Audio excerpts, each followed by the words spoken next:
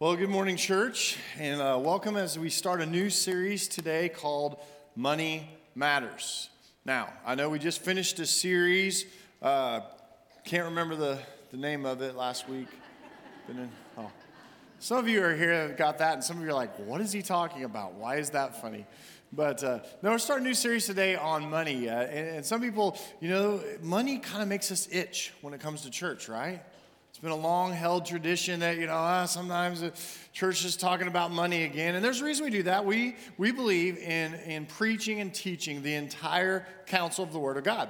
And so then you get to the question, does the Bible say anything about money? There's actually over 2,000 verses in the Bible that talk about money and finance and all of those things.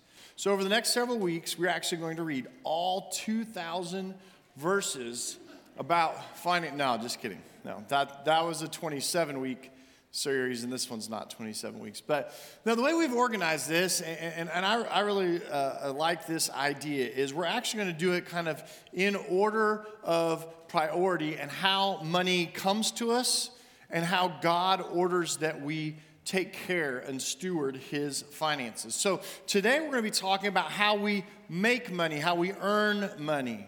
And it's this thing called work. We're going to be focusing on work today. And then next week, we're going to talk about giving. Because the Bible says that God wants the first fruits of all of our income. So we'll be talking about giving next week.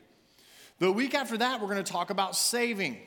Some people really have confusion and some questions about saving because, saving and hoarding, and why don't we just trust the Lord and you spend all that you have. But there's actually savings in Scripture, and Scripture talks a lot about saving. And sometimes saving is a great thing. Yeah, it's a bad thing when it becomes an idol in your life. It's a great thing when you use your savings maybe to help someone else, or maybe to fund some of the Lord's work.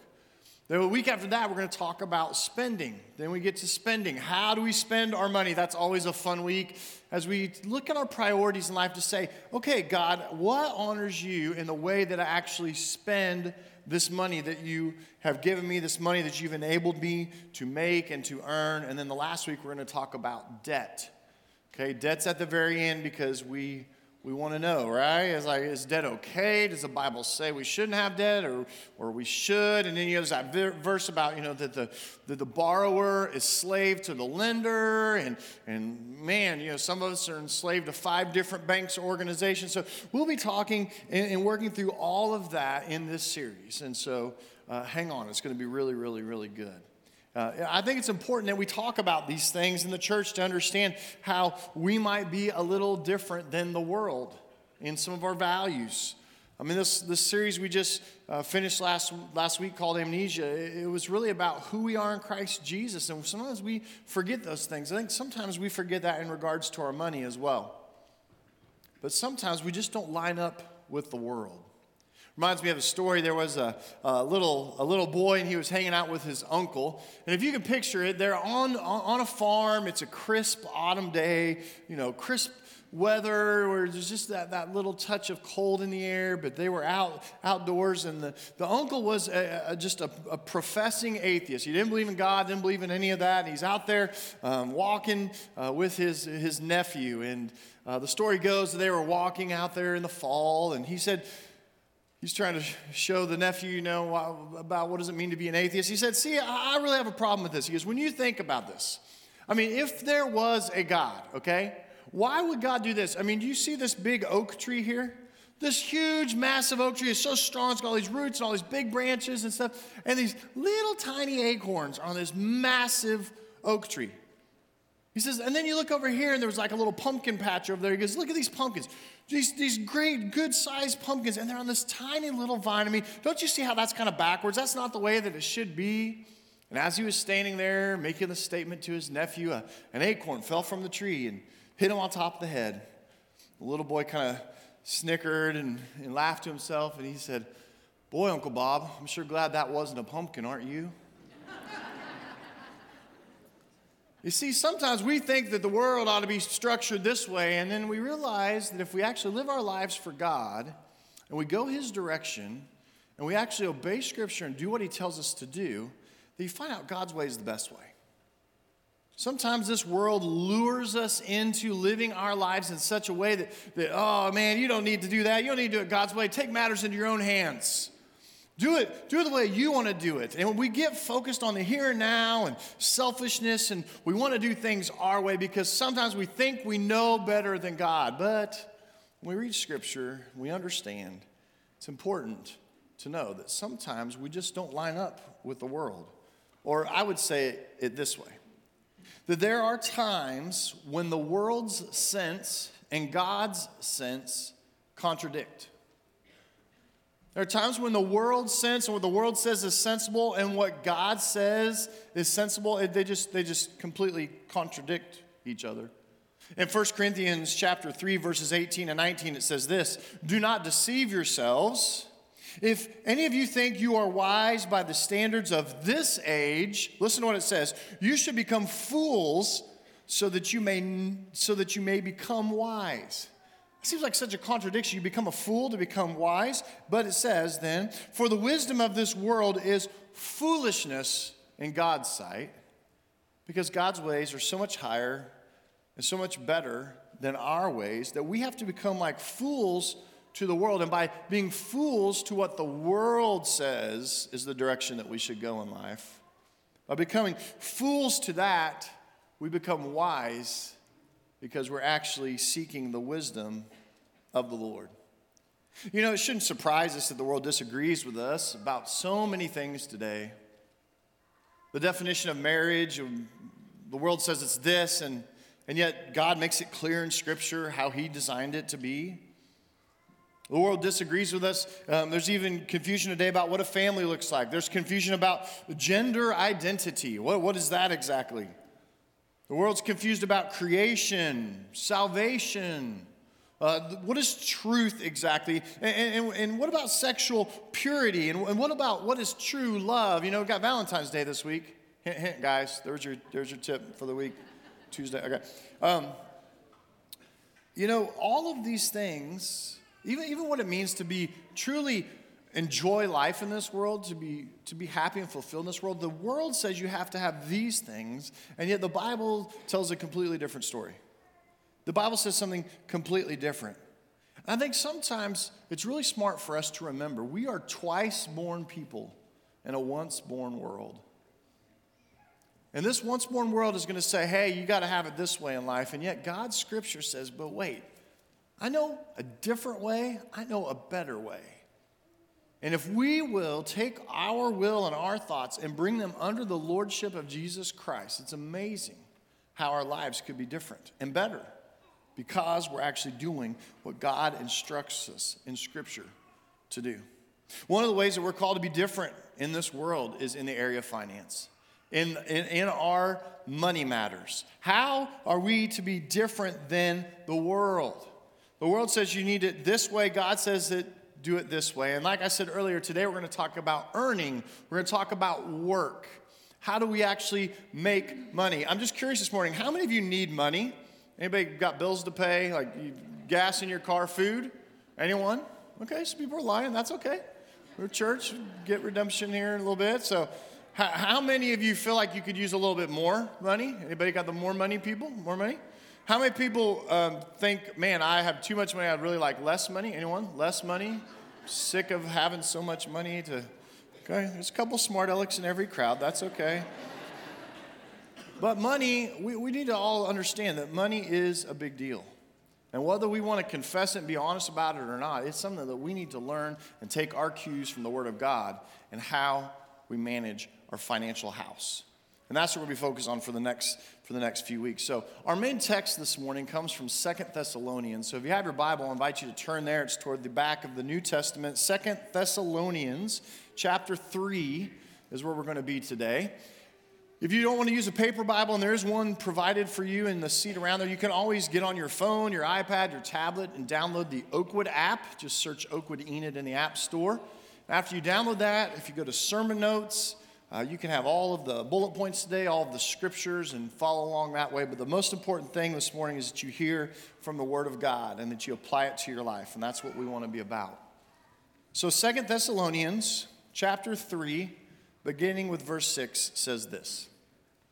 In the name of the Lord Jesus Christ, we command you, brothers and sisters, to keep away from every believer who is idle and disruptive, and does not live according to the teaching that you have received from us.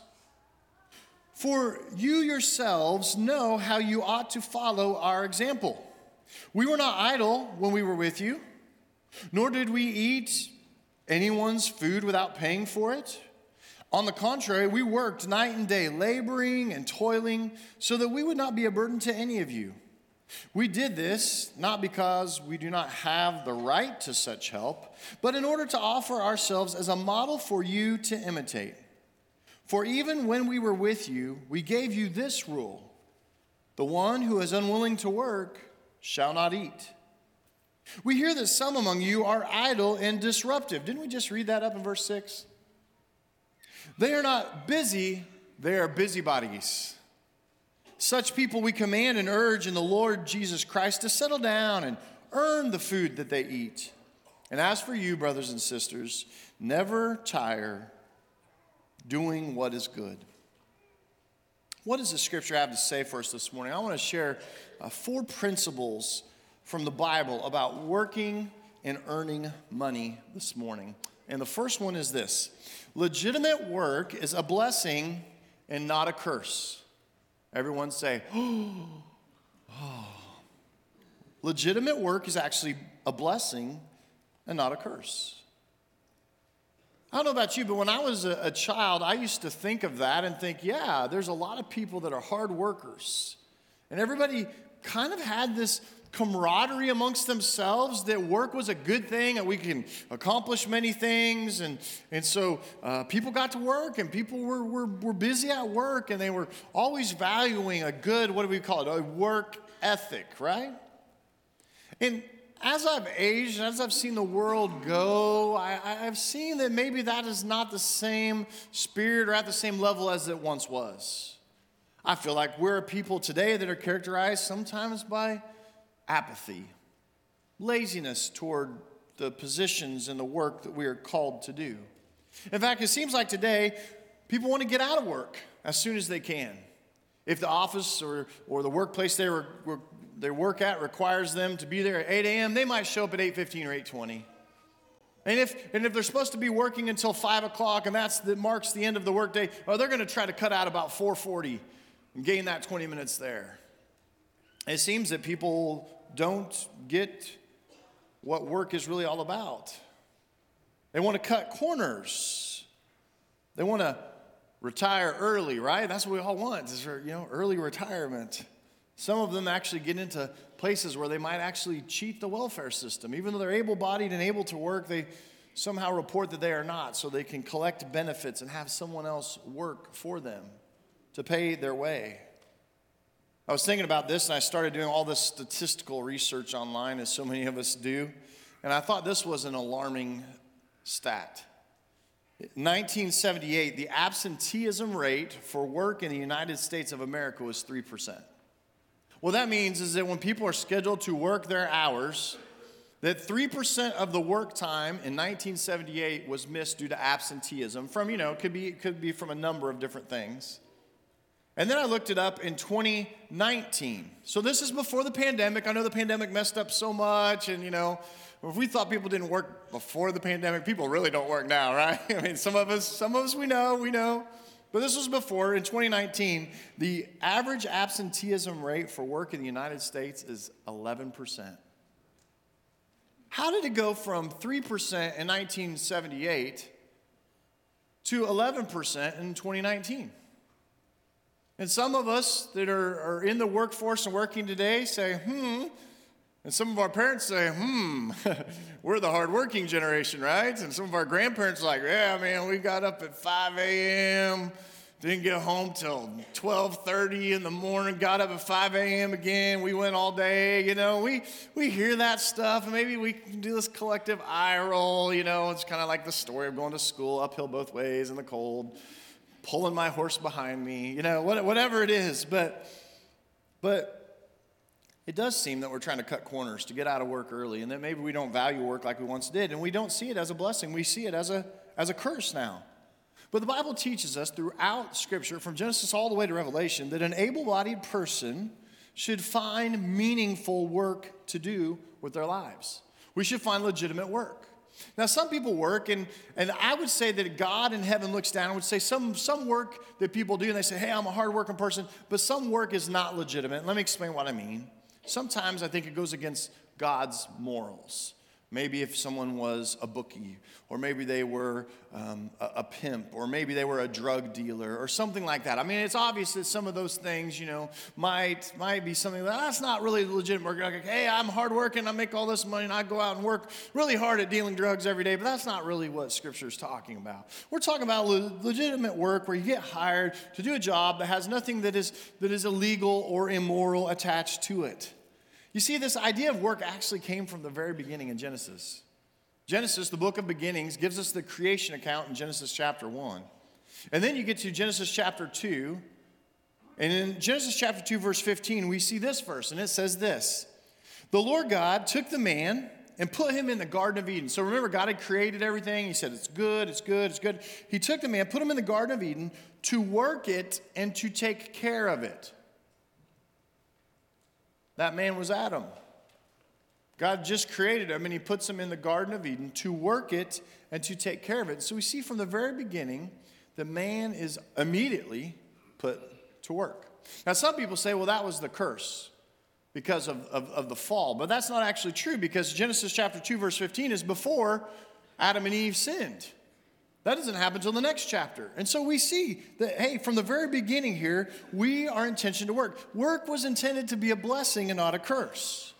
But some would make the argument, well, then it is a curse because of what it says in Genesis chapter 3 after the fall of man. So if you remember in Genesis chapter 3, they've ate the fruit, they've made the mistake, and God comes to Adam and Eve with judgment. And first he judges Eve, and he says the scripture about the serpent will bite your heel and you will crush his head. And you're going to have great pain in your childbirth. And all the women that have ever given birth can say amen to that. Yeah, there's great pain in childbirth. So after that judgment, then God turns to Adam. And we read this in Genesis chapter 3, verses 17 through 19. It says, to Adam he said, this is God himself, to Adam he said, because you listened to your wife, and you need to do that still, okay? I'm not trying to... It's Valentine's Day, folks. We're not, it's not a marriage series. We did that in the fall. But because you listened to your wife and ate fruit from the tree about which I commanded you, you must not eat from it. Cursed is the ground because of you. Through painful toil, that's work, you will eat food from it all of the days of your life. It will produce thorns and thistles for you, and you will eat the plants of the field. By the sweat of your brow you will eat your food until you return to the ground, since from it you were taken, for dust you are, and to dust you will return. Now see, some people read that passage and they say, well, don't you know what it says in Genesis chapter 3 that the curse was work? But if you read it, it says cursed is the ground. It doesn't say cursed is the work. Cursed is the ground. It says, because of that, through painful toil, you will eat food from it all the days of your life. And then look what else it says. It says it will produce thorns and thistles. You know what I'm talking about, thorns and thistles and crabgrass and dandelions and weeds. And so we find out actually that the curse wasn't work. The curse was yard work. It's right there in the text. And all the dads said, amen, amen. But we actually see there that work was never really cursed. We were created to labor. There's legitimate work to be done. And when God gives us work to be done, it is meant to be a blessing, not a curse. And we read through the whole entirety of Scripture, and you actually get to Revelation 22, last chapter of the Bible. And you can actually read in Revelation 22 that we are actually going to be working and serving the Lord in heaven. So if you're one of those people that have this pie in the sky, I'm going to lay on a cloud with a harp and, do that. That's, heaven's going to be boring and it's going to be like a retirement forever. No, it says we're actually going to do meaningful work for the Lord in heaven. So there's something to this work and earning money type of thing. Legitimate work is meant to be a blessing, not a curse. The second thing this morning, the Lord commands us to be a people who work and earn our keep. You've heard that before.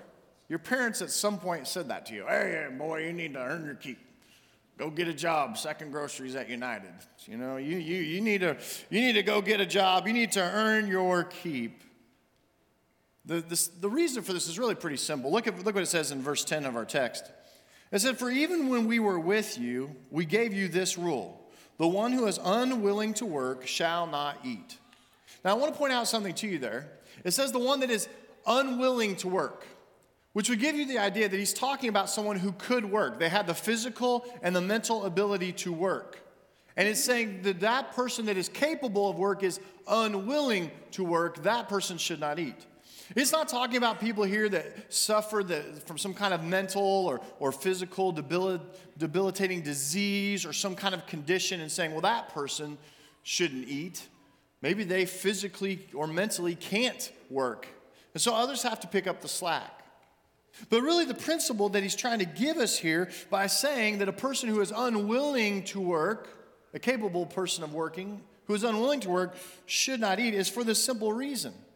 If a person isn't working, someone else has to work above and beyond to support the person who isn't doing their work. This is a window into a welfare system.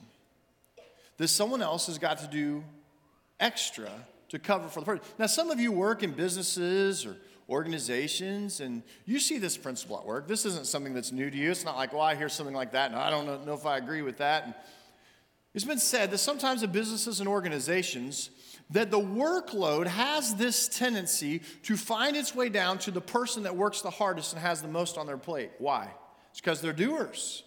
It's because they're workers. It's because they will get the job done. But isn't it frustrating, and maybe all of us at some point in our life have been there, that when we're working at an organization or a business or on a team with other people involved, isn't it frustrating when that one person won't carry their load, won't do what Scripture says, won't earn their keep, won't do their fair share? And so that means that someone else has to pick up the slack. Someone else has to pick it up and carry it along. And then he doesn't just stop there with, hey, this person shouldn't eat. Then you get to verse 11. He says, we hear that some among you are idle and disruptive. Well, that's kind of weird. What does that have to do with work? They are not busy doing their jobs. They are busybodies. Now, what's cool about the English here is the English does a really good job translating this from the Greek. Because busy and busybody have the same sound in them and somewhat the same meaning. That's actually the caveat. If you went back to the original language, the Bible, the New Testament was written in Greek, the Greek word does the same thing. It's two words that kind of sound the same. It's got busy and busybody. And what he's saying here is that you're not busy with work, and so you become a busybody, and we all know what that means. We know the slang and what that means is this person doesn't have enough to do, and so what? They do some things that maybe they shouldn't be doing. You see, when people are working and doing something good, they're using their energy, and it's channeled into a positive enterprise. It accomplishes good things. Whatever the mission of the workplace or the organization is, when people are working toward that end, good things are produced. But when people aren't working, their energy becomes available to them to do as they will. And sometimes you get someone that might meddle. There's meddling and there's mischief making. Sometimes there's just idleness, which leads to boredom. And boredom, folks, doesn't lead to anything good. You see, idle hands, we've all heard it said, indeed, are the devil's workshop. And when we're not doing something to accomplish, to work, to earn our keep, we find ourselves rather dissatisfied. You see, the Lord commands us to be a people who work and earn our keep. If not, we have this tendency to be idle and disruptive and to become not busy, but busybodies. It's interesting also that right there in verse 11 where it talks about that, it was also mentioned in verse 6. I kind of pointed that out when we read the whole passage. And in verse 6 it says this, to keep away from every believer who is idle and disruptive. Maybe that would bring some peace and harmony and some productivity to our workplaces. Is just to avoid the people that are idle and disruptive and get busy, do your job, and get to work. The Lord commands us to be a people who work and earn our keep. The third thing this morning, work builds a sense of accomplishment and worth. You see, when we work, it builds in us this sense of accomplishment and worth. I think we probably all experience that at some time. When we take on a project and we're doing it and we've got some, what do they call it? Sweat equity involved in the project. There's a great sense of accomplishment and worth. We experienced that as a church and with our Christian community, others from outside our church that helped us Friday night at Night to Unite. There is this sense of accomplishment and worth because of the work that we were doing. Now, it would really be absurd for someone to sign up for it, have their background check run, go through all the hoops, go through an hour of training and prepare and come Friday night and then say, I actually don't want to be a part of this. I just want to sit on the sidelines and watch. Here's the problem with people sitting on the sidelines. They're the ones that are always throwing the stones at the people working hard.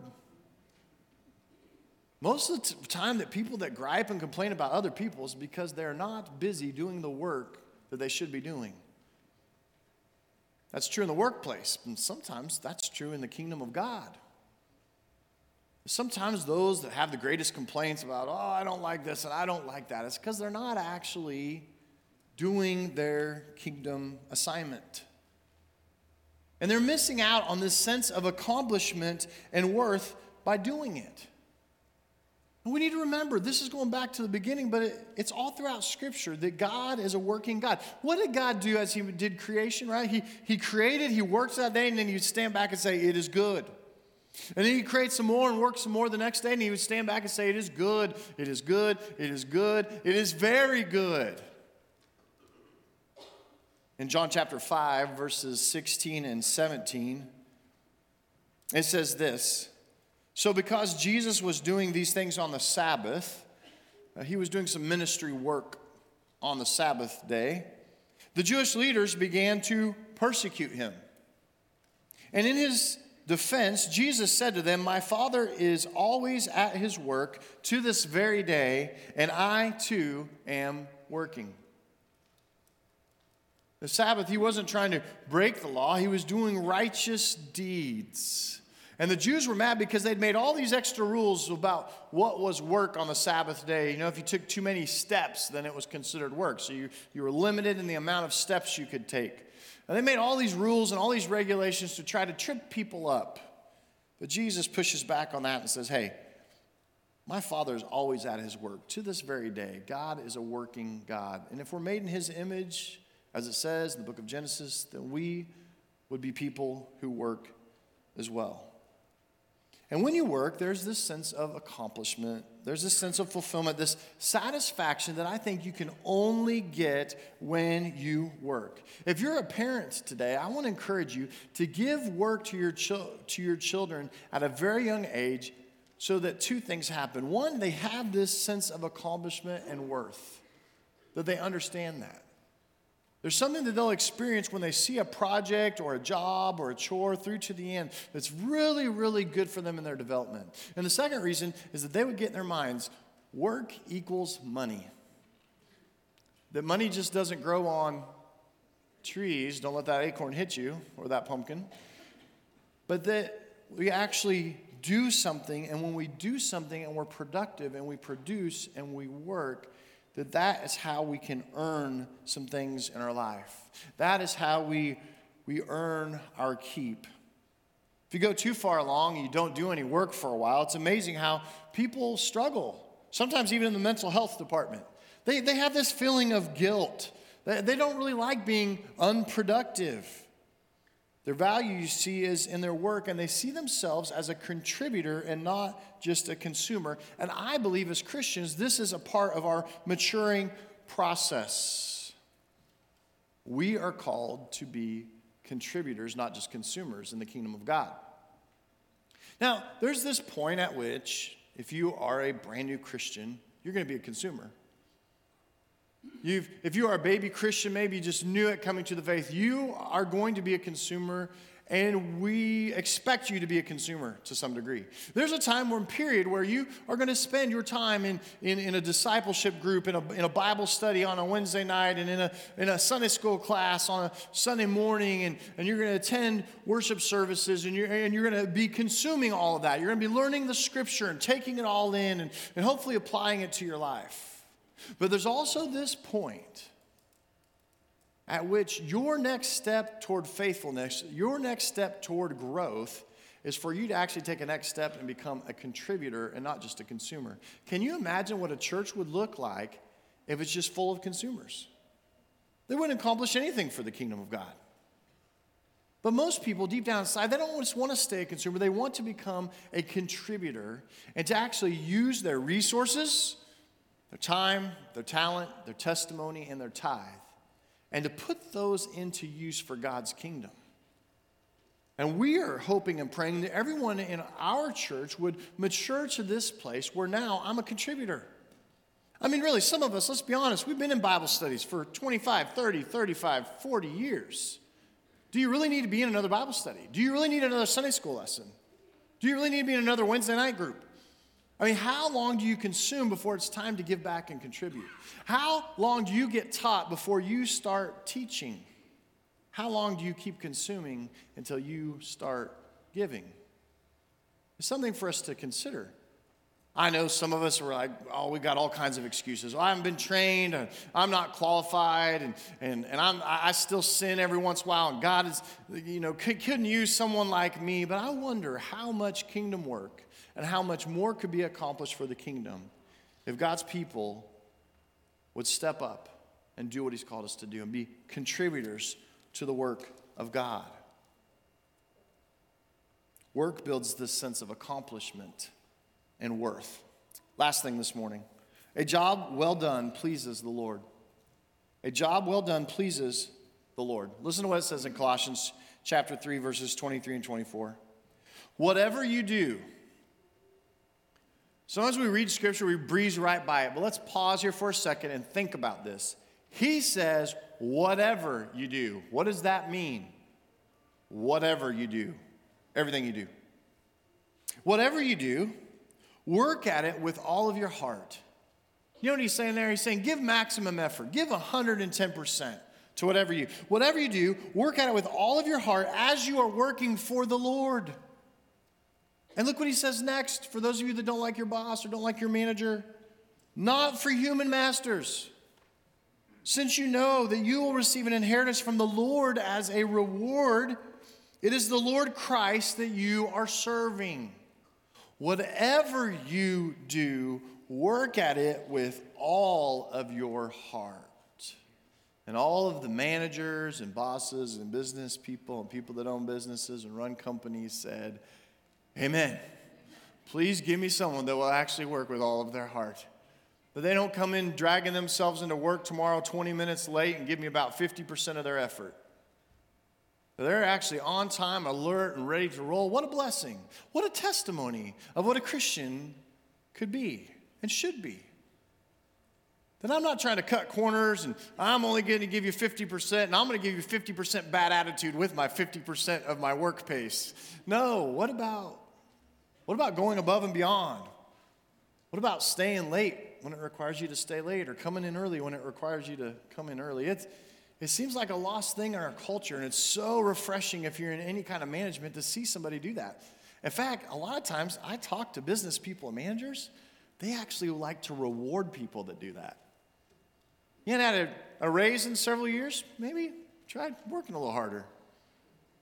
Might be blessed for it. And you'll have this sense of accomplishment and this sense of worth, and you'll understand that a job done well pleases the Lord. When you do a job with effort and excellence, God is pleased. So many times we view our life as a life of worship. We use that terminology, oh, I live a life of worship. And we think worship is Sunday mornings, right? We sing those songs earlier, and we're going to sing a song here in just a minute, and oh, that's worship. But what if work was a part of your worship? What if you glorify God in what you do? What if your job, Monday through Friday, and how you do it was your worship? Because maybe that's exactly what it is. Your job performance Monday through Friday is worship. And you reflect the character and the glory of God in how you do it. There's one more thing I want to address before we close this morning. And that's this idea of retirement. So many people today want retirement. They want retirement. And they want retirement what? Early, right? 15, 20 years, I don't know, 28 years old. I'd like to retire and be done. But here's the truth, folks, is you don't ever really retire in your life because you weren't created to be retired and to do nothing. One of my mentors said this one time. Bob Russell said this. He said, when you retire someday, you retire to something, not just from something. And the reason he said that is because there's always meaningful work to be done. You may get to a point in life where you're like, I don't need compensation for the work I do. I don't need to earn money anymore because I have enough. Great. That doesn't mean that you retire from work for the rest of your life. Or, what did our scripture say? You might become idle and disruptive, not busy, but busybodies. There's a value into having something to do. And I want to remind you, too, that there's always kingdom work that needs to be done, ministry work that needs to be done. One of the biggest untapped resources, and most pastors would agree with this, and I've heard this before at a conferences, some of the most untapped ministry hours are in our retired population. Now, I get it. Retirement's not a bad thing. You get sick of having to, I got to get a dress code. I got to dress like dress code, and I got to get up, and I got to be there at 8 a.m. every day, and I got to work till 5, and I get that. And maybe when you retire and you don't need that income source anymore, you don't have to get up and be there by 8. Maybe your work starts at 9 or 10. And maybe you don't work till 5 o'clock, because I know in the winter it gets depressing. Sometimes, you get out of work a little bit late, 5:30, 6 o'clock, it's dark, It's like, where did the day go? I had no idea it's nighttime already. I get that. So maybe you're not working as long, as many hours, but you're still called for meaningful work. And some of us need to make that shift in retirement to become kingdom workers. And to say, I don't need this job that earns an income and earns me money anymore, but I have some kingdom work to do. And maybe I don't want to work 40 hours a week. Maybe I only want to work 20, but I want some meaningful work to do. And imagine what the kingdom might look like if we had people giving half of the time they used to give to the workplace to the Lord's service and ministry. What an untapped resource for the kingdom. Because you know what Jesus said? You remember the verse, right? He said, the harvest is plentiful, but the workers are few. Let us be workers. Let us represent Christ well in our workplace. Let us be a blessing to our managers and our bosses. And I know some of you are in circumstances, your boss is, he's mean, and your manager, you struggle with respecting them because they're so disrespectful to you. But we're nevertheless called in Scripture to be workers. And maybe you need to make that mental shift that when you go into work tomorrow, you're not working for them. You're working for the Lord. Jesus is my boss. And when I can make that mental shift, it's amazing what I can do because I know I'm representing Christ. I'm ultimately working for Him. For others of us, maybe it's that time where we've been lazy, apathetic toward our job. It's time to step it up, to work hard to accomplish something. There's so much more I could say about this topic today, but God blesses those who work. You've seen it from the beginning to the end. We're called to be workers. But don't ever lose sight that we're also called to the most important work in the world, kingdom work that serves the kingdom of God.